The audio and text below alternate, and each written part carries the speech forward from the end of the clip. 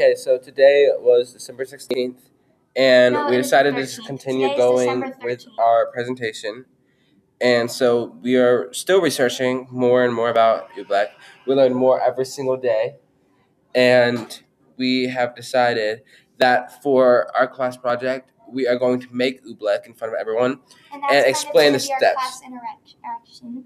Yeah, And it's we're going to just be a gonna class show them interaction. how we made it, because we're going to make it in different ways than like the normal cornstarch and water thing. Yeah, We're just going to so show them everything, let them touch it, just all kinds of stuff like that. yeah, we're going to use different ingredients. We still Well, don't not know who ingredients, our but expert sources yet, but we'll get everything worked out. We have multiple other meetings, and just everything's going to work out. So we'll see what happens next week. yeah.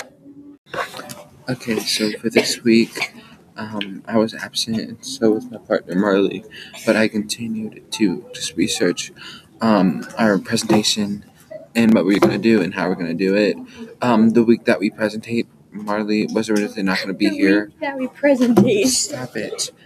But we're continuing to just research, and so next Friday we'll get back on track of what we're supposed to be doing and what we're going to be doing for Genius Hour. So, yeah.